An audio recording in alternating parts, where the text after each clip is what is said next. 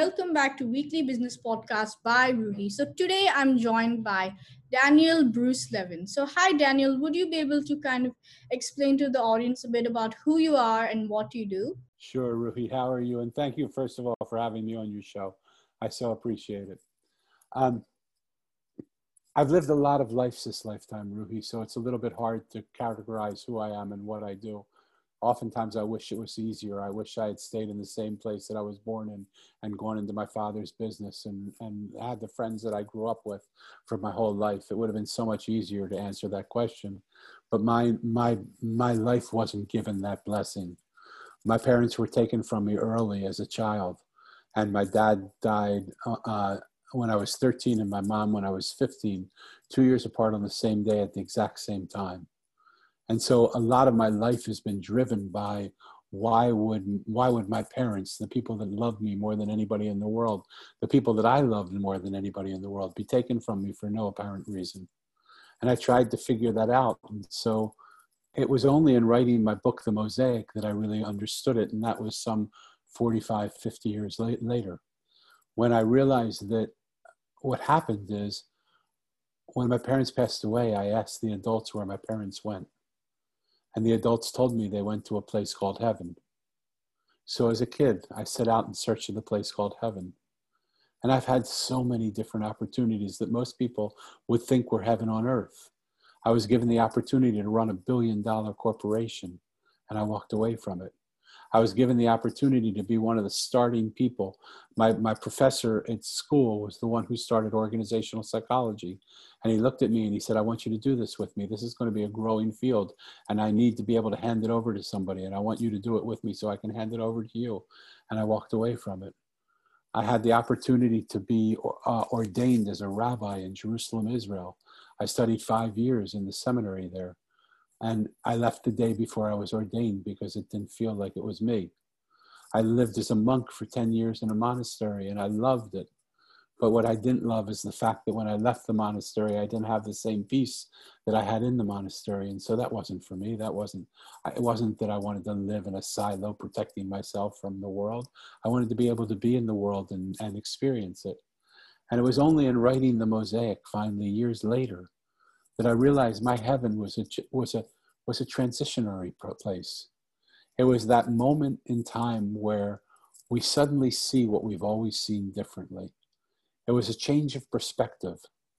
And when I had that change of perspective, I realized that I could have gone back into that $1 billion company and I could have found my heaven there, but I would have to have a change of perspective. And that change of perspective would have given me the possibility to find heaven everywhere.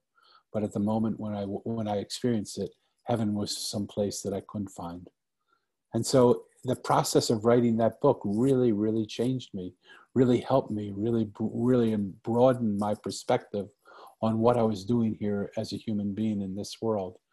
And it's been really exquisite to follow the process and to be part of this mosaic where every piece is connected to every other piece in one way or another, so that everything we want is just one piece away from where we are.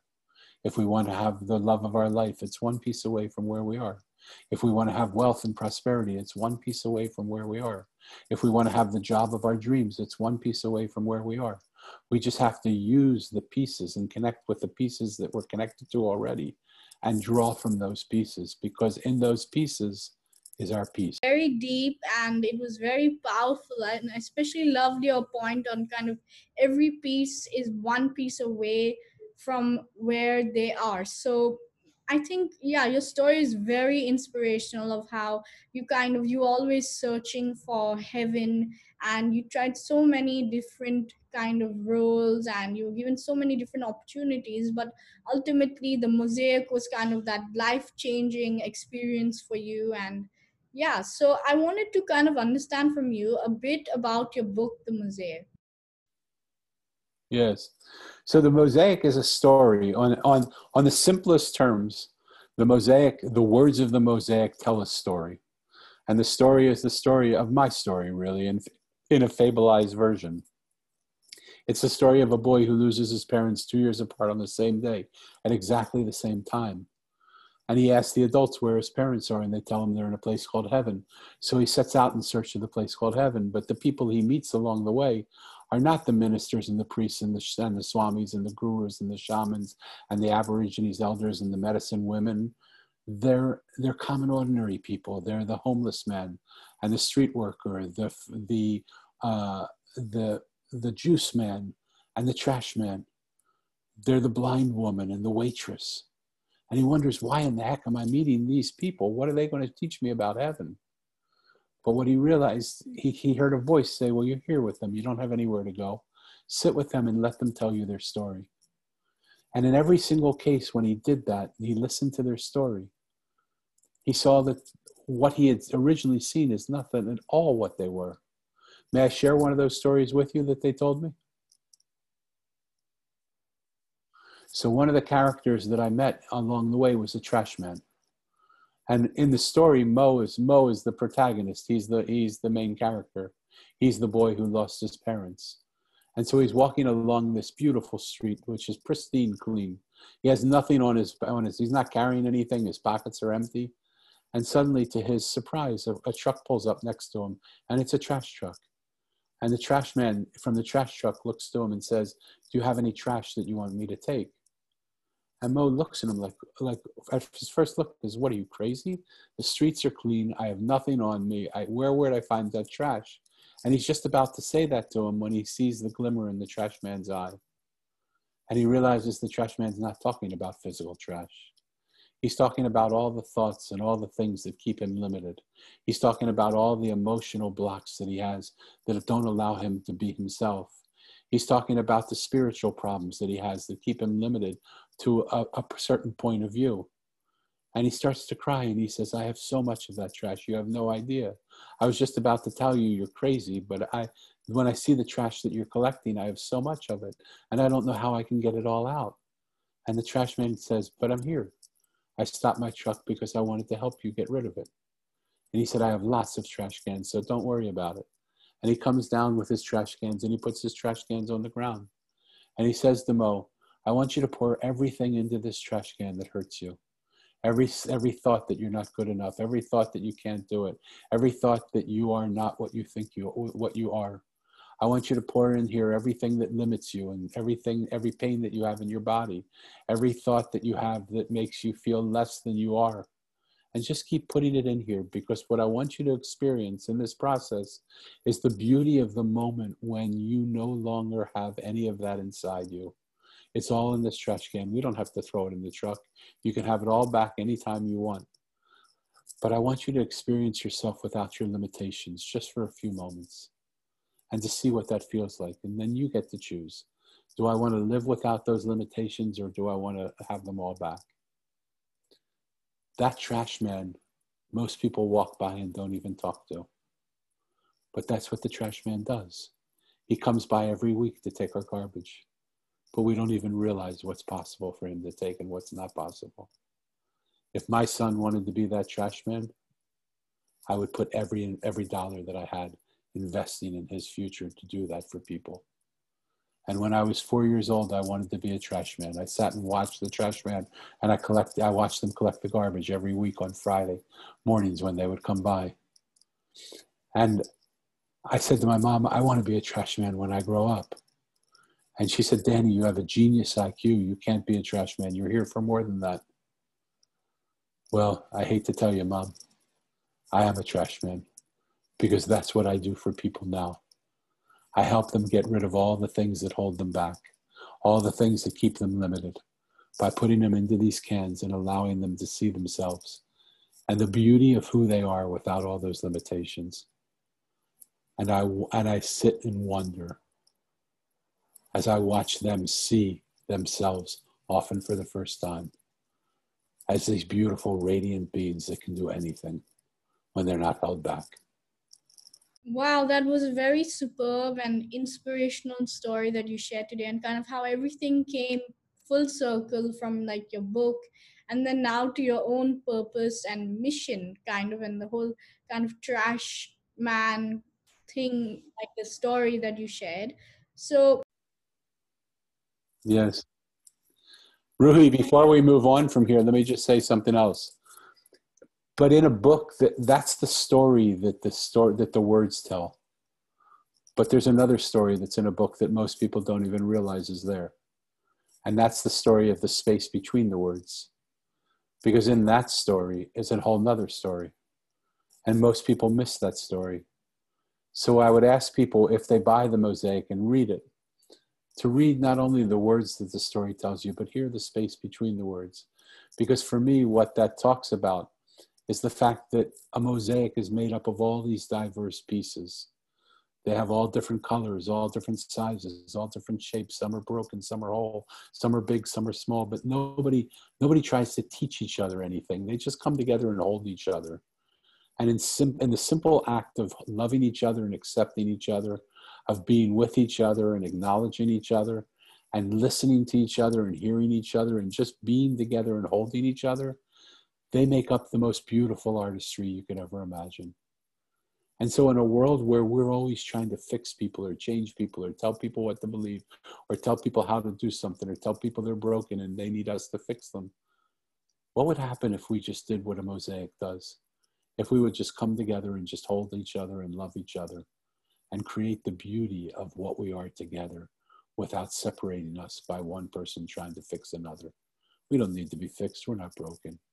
We just need to be loved and supported, listened to and heard, and acknowledged. Very deep and powerful thought that you shared towards the end. So I wanted to kind of understand from you. So what was your experience like living as a monk, and then the impact that had on your life and business? I love being a monk. Ruhi, have you ever fallen in love? Okay, I can't wait for you one day to fall in love. I fell in love with my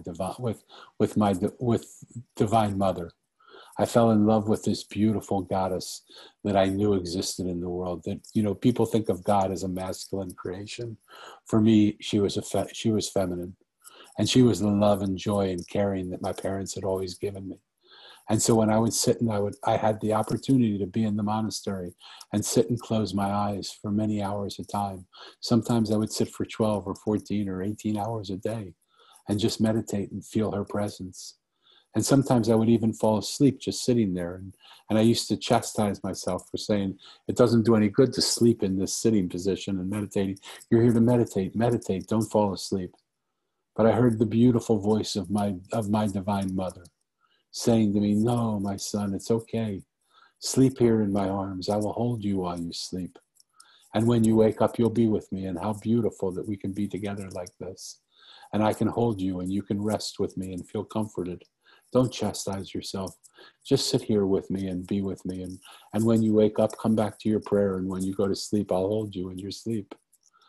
And there was something so beautiful about that time, because there was nothing interrupting the love affair that I had with my creator. And it was just the most beautiful feeling that you could ever imagine. And I hope one day everybody gets to experience that feeling of being loved for no reason, for being loved without any condition. And so when I felt that, and I think I told you already the story in the green room about meeting my wife, and when she's much younger than I am. And I said to her, I was in a particularly difficult time where I had lost money in my business because the guy who made my clothes for me didn't tell me he wasn't making the clothes. And we had $1 million of orders to fill. And so I'd spent $300,000 thinking, well, it's okay. We're spending the money and we'll make back $1 million in sales. And so I'll be covered and then some. But he told me 3 days before the orders were supposed to ship that he hadn't made anything. And so I lost $300,000. And I felt devastated by that. But what happened is I realized that I wasn't alone. Somehow it would work out. And the same God that took care of me in the monastery would take care of me again if I just didn't get down on myself too much. But still, I got down on myself. And so when I met my wife, I was $300,000 in debt. It had caused my heart to have palpitations, and I was worried about my health. And she was 21 years younger than I. And so I said, why do you love me? Why do you, like, I can understand if I was rich and had money and was healthy and good, but why do you love me in this condition that I'm in?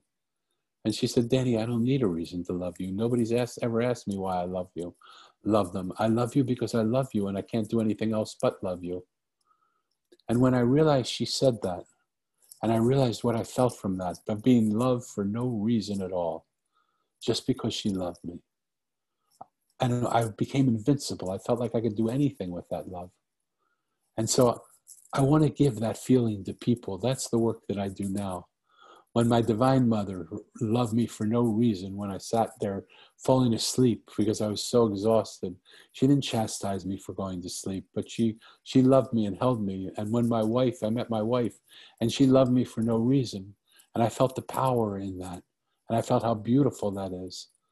How many of us are loved for no reason? We hate for no reason, but we don't love for, we don't think it's okay to love for no reason, but it's so okay to love for no reason. And so my work now is that I love and accept people. I listen to people and I hear them. And I hold the space for them to be completely acknowledged and okay with who they are.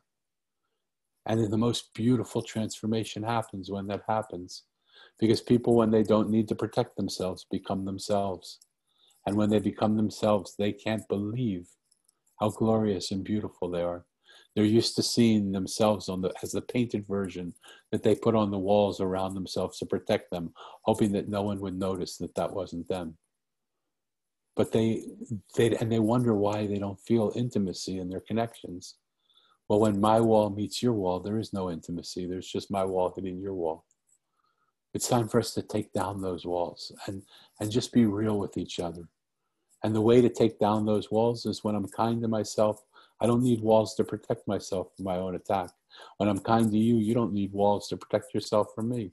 So together, if we're kind to each other, we can take down the walls between us because we know we won't be hit by each other.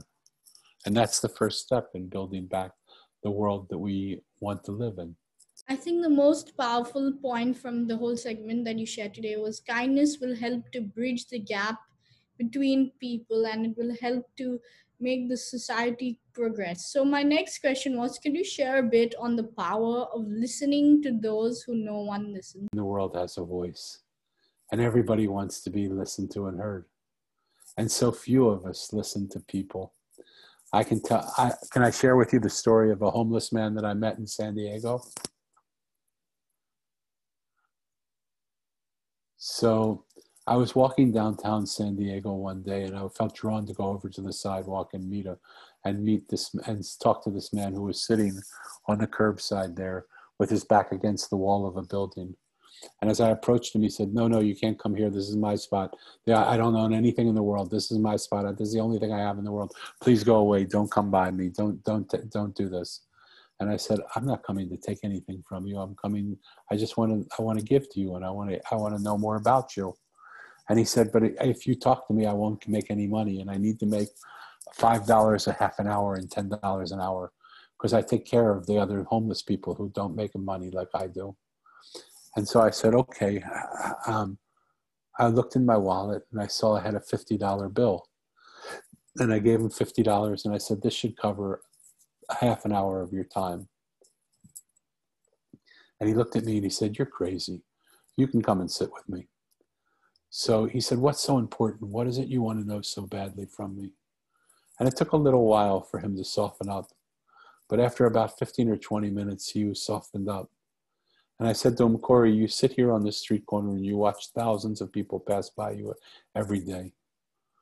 If you could gather them into a room and just say to them one thing, what would you like to tell them? What would you ask them and what would you say to them? And he said, Danny, that's really simple. I would tell them to take 10 minutes out of the course of their lifetime and go up to someone they don't know and ask them how they are. And I said, Corey, that's beautiful, but why would you do that? There's so many things you could ask for. Why is that the thing you would ask for? And he said, Danny, you don't know me, but I'm going to tell you a story. You've told me a lot of stories. I want to tell you one now. He said, I hate being a homeless man. I'm embarrassed by it. I'm ashamed of myself. I can't believe my life has gotten to this point where I live like this. I'm completely ashamed. But what makes it even worse is the way people treat me. They treat me as if I'm a thing. They don't even treat me like I'm an animal. They treat me worse than an animal. They treat me as if I don't exist and I'm just some thing. And I remember sitting here and seeing a group of boys come by, walking towards me, and I went, "Hi, boys, how you doing?" And they came and they beat me and they kicked me and they spit on me, and they left me on the sidewalk here, and I didn't know if I was going to be okay or not. Every place in my body was bleeding, and I was sore, and I knew limbs were broken, and I didn't know what I was going to do. And people would come by and yell at me, or they would spit on me. He said, "I remember I was just sleeping one night and just minding my own business, sleeping here on the sidewalk, and I was awakened by a man urinating on me. And I thought, enough's enough. I hate my life, and people around me don't seem to be getting any benefit from me. So this evening, I'm going to go around the corner." He said, "Danny, you don't know it, but the street right in back of us is a dark street. Nobody walks it. Nobody ever travels it because everybody travels on this street that we're on." And I decided I was going to go to that street that evening, and I was going to take my life. He said, not 2 minutes after I decided that, a man in a three-piece suit came up to me and put his hand on my shoulder and said to me, "How are you doing, brother?" And I did the same thing I did to him. I did the same thing to him I did to you. I told him, no, this is not a good time, sir. Please just keep walking. You have no idea what I'm feeling. Just keep walking. There's nothing you can do or say that's going to help me. And he sat down next to me and he said, "I'm not going to do that, my friend. I'm going to sit with you. And I want you to know I'm here for you. And I want to know what's going on. And you can tell me anything." And he said, "Danny, I don't know if it was because he was wearing a three-piece suit or what the reason was, but I just felt like here was this important person taking time out of his day to just spend time with me." And I just started crying into his shoulder. And I started telling him of all the things that troubled me and all the pains. And Danny, he didn't try and fix me or help me.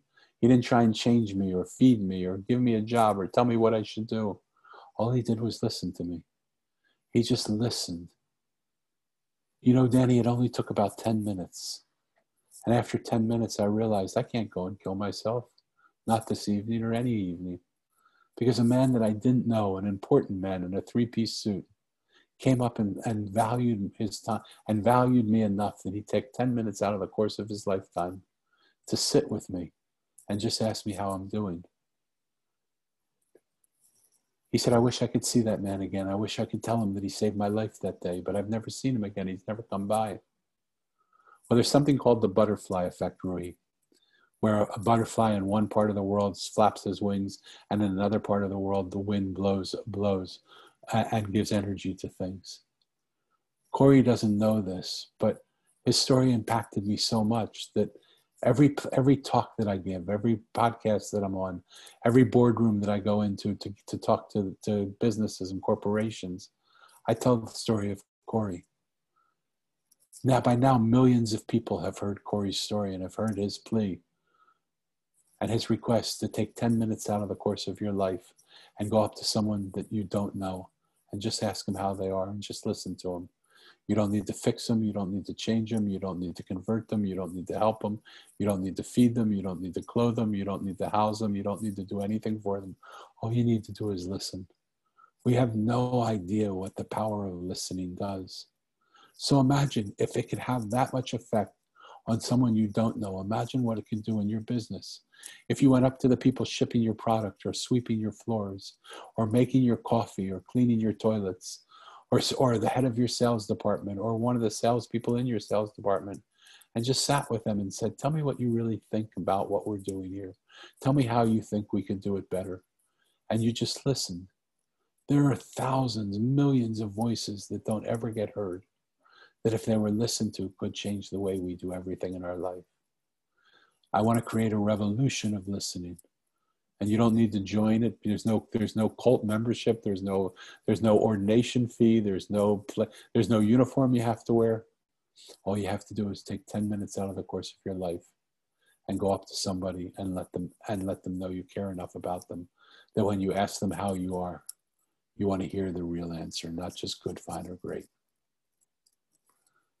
Yeah, that's a very powerful anecdote you shared today with the audience. And I think the biggest takeaway was the power of listening has a really huge effect on business and also life in general. And I think the biggest takeaway was also the 10 minutes of life to listen and make somebody else feel worthy will kind of give us a new perspective also on our own life and what we can do, how we can improve it. So my next kind of question was, so what is the beauty of connection with the audience? Well, you think about it. If you think about a mosaic, one piece on its own is beautiful as it is, doesn't even hold a candle to the brilliance of the totality of the mosaic. What we're able to do when we're connected together is so much more than what we're able to do on our own.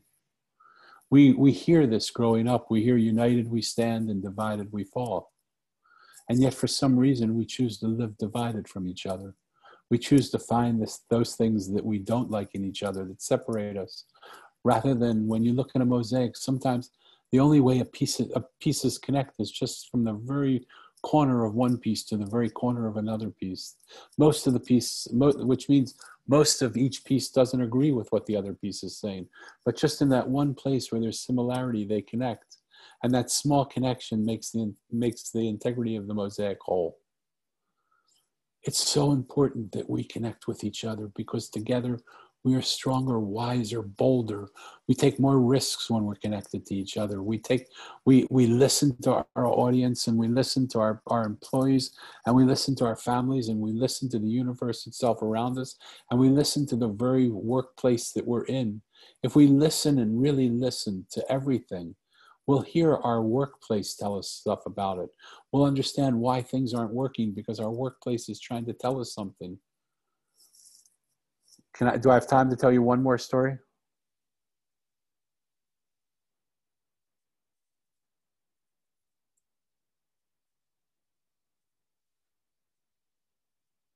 Fabulous. So, Rohi, I told you I've been able to mix with some of the richest people in the world and some of the poorest people in the world. And I told you that one of the people I gained the most knowledge from was my friend who was a homeless man in San Diego. Well, the other person I gained probably most of my experience from is a developmentally delayed girl. She happens to be my daughter. She's 31 years old. And what I found with my daughter Elisa is when she's not able to speak like you and I speak. We've never been able to have a conversation like this because she's not able to communicate in this way. We have conversations in other ways, but not like this. And it used to trouble me and hurt me. And I used to feel, why can't I have a conversation with my daughter? I would love so much to understand what she's saying, but most of the time I couldn't understand what she was saying. And so when she would speak for a while, she would speak and she would try and be heard. And I couldn't understand her. She would yell it because she thought, well, maybe he's getting older and he can't hear me. And she would yell it, and I still wouldn't be able to understand her because it wasn't the volume that was making me not understand it. It was the clarity of her pronunciation. And I just couldn't get it. And when she would yell it and I didn't listen to her, she would start to tantrum. And when she tantrumed and I didn't listen and I couldn't understand her, she would attack. She would try and come running at me and either rip my shirt or bite me. And this went on for a long time. Until one time in the midst of her rage, she was running towards me. And I said, Elisa, this isn't working anymore. You know I love you more than anything in the world. You know I would give everything in the world to understand what you're saying to me right now, but I just can't understand your words. Can you try and talk to me without words? Can you try and communicate what you're saying to me without using words? Well, the rage in her face melted into a smile that just melted my heart. She stopped running and stood there in perfect, tranquil silence. And then she looked at me and, with this big smile on her face that melted my heart. And she said, I am Daddy. And I said, I'm sorry, what the heck are you talking about? How are you doing that? And she took her finger and she pointed to the side of her head. And what I understood from that gesture was that she was putting thoughts into my head. And Rohi, I had heard her. I had heard her. I thought she was doing that. I just didn't trust it because who talks like that? And I didn't even know if she was capable of some of the thoughts she was sending to me. So I said to her, You little son of a gun, have you been putting thoughts into my head? And she just started laughing, this uncontrollable, contagious laugh. And the two of us laughed for probably 20 minutes together. 20 minutes is a long time to laugh with another person without a break. But we couldn't stop laughing. After that 20 minutes of laughter, here's the amazing thing. She never yelled, tantrumed, or attacked again. And so if that would have been the end of the story, I would have been thrilled, because now I have a relationship with my daughter. I know when I can't understand her, I can point to my side of my head and I say, try and put the thought into my head and let me see if I can get it. And sometimes I don't, but a lot of times I do. But I got greedy, Ruhi. And I said, I wonder if I would take this into the workplace, into the corporations that I work with, and to the entrepreneurs that I'm working with. I wonder if I could take it into government offices with some government officials that I'm doing work with. I wonder if I could take it to the dinner table of families and just sit with them and see if people act the same way my daughter acts. And do they, when they speak and they don't get heard, do they yell? And when they yell and they don't get heard, do they create chaos and disruption and try and make a situation impossible to live in? And when they do that and that doesn't work, do they attack and try and destroy a person's reputation, or shoot people in a town square, or blow up a building, or what is it that they do? And I found in every single case, that's exactly what they do. That my 31-year-old developmentally delayed daughter, who can't speak a word, taught me how to listen in such a way that it could take away all the pain of misunderstanding, all the pain of people not being heard. Because we have to find a way to listen to the way people are talking to us. And if we can't understand the way they're speaking, we have to look for another way that they can communicate to us, that will share with us what they were trying to say. Because when people don't feel heard, they scream. When they scream and they don't feel heard, they create chaos. And when they create chaos and they don't feel heard, they start to attack. Our bodies do the same thing to us. Our businesses do the same thing to us. Our minds do the same thing to us. When we don't listen, we don't even listen to ourselves. And so when our minds do the same thing to us, or our bodies are telling us what something's going on, but we don't listen. So we go through pain and all sorts of disease in our bodies because we're not listening. Our business is telling us the same thing. We encounter problems, but we think it out without listening. Our business is trying to communicate to us, and if we don't listen to it, it'll tantrum, it'll scream, it'll attack. But it doesn't need to happen. We just need to learn how to listen to the world that exists around us and hear what it's actually saying. Yeah, definitely. We have as much time. I'm really enjoying all the stories that you're sharing, and yeah, it's giving me new perspective as well. That was extremely powerful, and I think the biggest takeaway from that and the whole personal story with your daughter and all that was that to find a way to kind of understand everyone, whether it be communicating without words, and make people feel seen, make people feel appreciated, and then yeah, that was a super kind of powerful point. And so my next question was, so are there any kind of marketing strategies that you would share with the audience today? Yes. It probably comes as no surprise that the marketing strategy that I would recommend to you is that you stop talking so much and you start to listen. Listen to what your business is trying to say. Listen to what your customers want. Instead of talking to them about what you have, listen to them and find out what it is they want.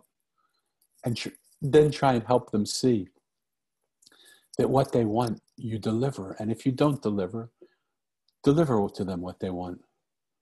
Because I'm afraid the whole world sits and tries to sell products that it has, but people don't want those products. So we try to convince people that the products we have are something they do want and something they do need. And boy, will you be happy if you wash your dishes with this detergent. Or boy, you'll be so happy if you just use this soap. But really, that isn't what makes us happy. So we're trying to convince people that the things we have are what they need, rather than listening to them and saying, what do you need to make you happy? And how can I deliver something of that to you? And when you find a way to listen to people and give people what they're asking for, You don't need to market anything. The market will come to you. And, you know, they asked if I can't overemphasize to you how important listening is to every aspect of your life. In order to grow your business, ask your business, what does it need in order to grow? What's missing? What's keeping it from allowing you to have what you want from your business? What is your business asking you to do?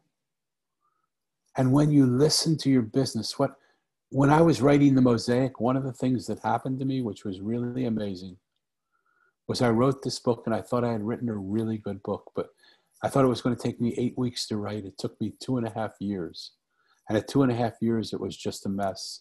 It was like the characters in my book weren't allowing the book to be written. And these were characters that I made up. So I called them in a meeting in mind's eye. They were made up characters. I called them, but I almost had like a Zoom meeting with them in my mind's eye. And one by one, I asked them, why won't you let me finish your chapter? Why are you corrupting the file? Why am I saving it and it's not saved? Why did I lose everything in my computer and I got everything back but the story of the Mosaic? What are you guys doing? What's wrong? What is happening? And they said, what you're saying we don't want to say. You're telling us to say things that we would never say.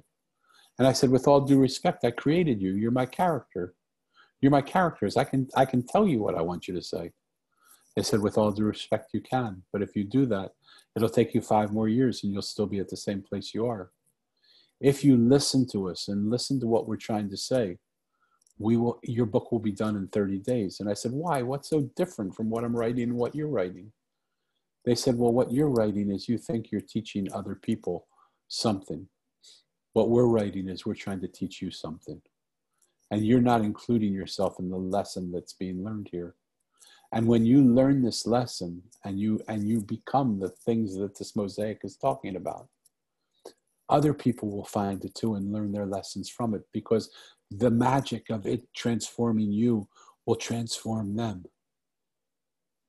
So if made up characters can have a voice that is real, your business can have a voice that's real. Instead of talking, instead of blah, blah, blah, wasting your time talking about what your goals are, or what your strategies are, or what your things are, spend time in quiet. Listen to the story your business wants to tell, and then tell that story. That will grow your business more than you could ever imagine. Because what will end up happening is you'll see things you've never seen before. You'll innovate in ways you've never innovated before. Because you'll have fresh new ideas coming in that you could never even imagine were possible.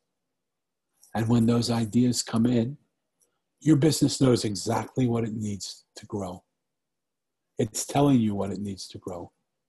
You just need to listen to it and do it.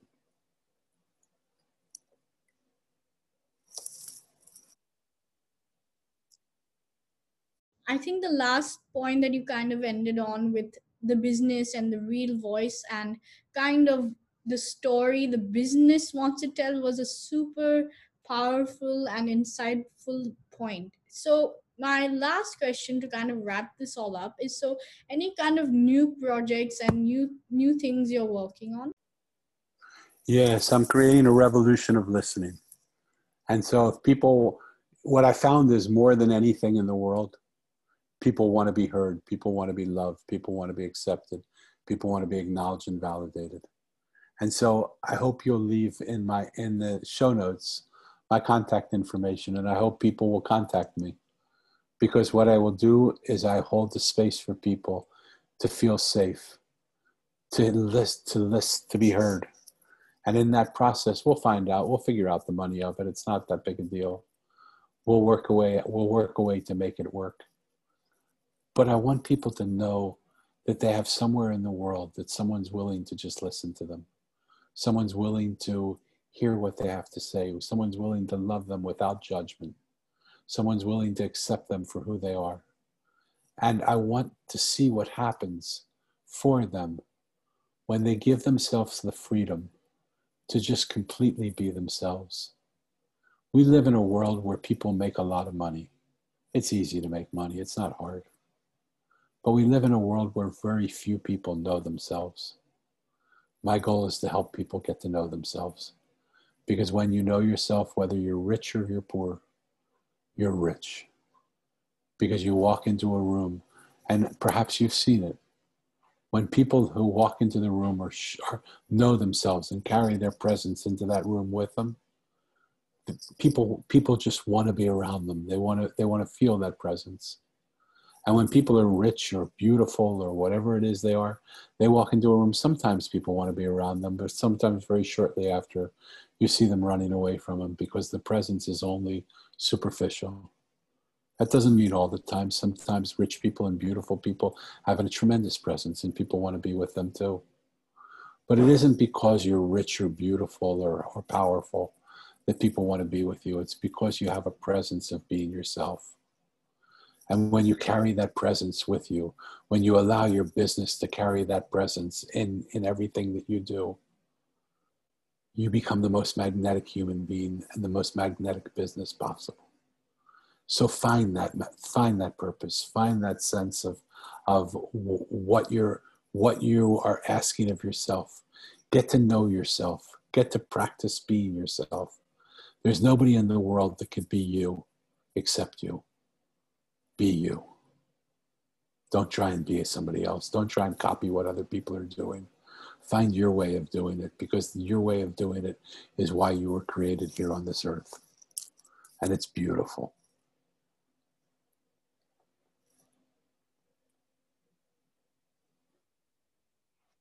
Thanks very much for sharing with the audience how they can connect with you, and also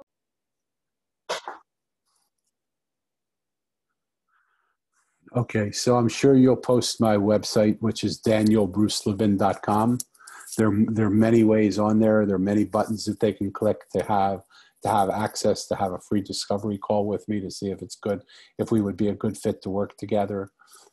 There are tons of things that they can learn about me. I have another website called themosaiconline.com. But go to danielbrucelevin.com. You'll see there lots of information and lots of things of what I do. And and people can email me and I can contact them through email. So we can talk via WhatsApp. We can talk via Zoom. There's so many ways. This world that is very large has become smaller now, and there's no charge to do it. And if people feel really drawn, we'll figure out a way to work together, whatever your financial capacity is. It's just important that people give back something. So we'll figure out a way to make that work if it feels like this is something you want. Money should be the least reason why we don't get together. So come together. Come if you feel drawn to this beautiful flower that exists in the presence of my being. Come and smell the aroma. And if the aroma intoxicates you, spend more time with the flower.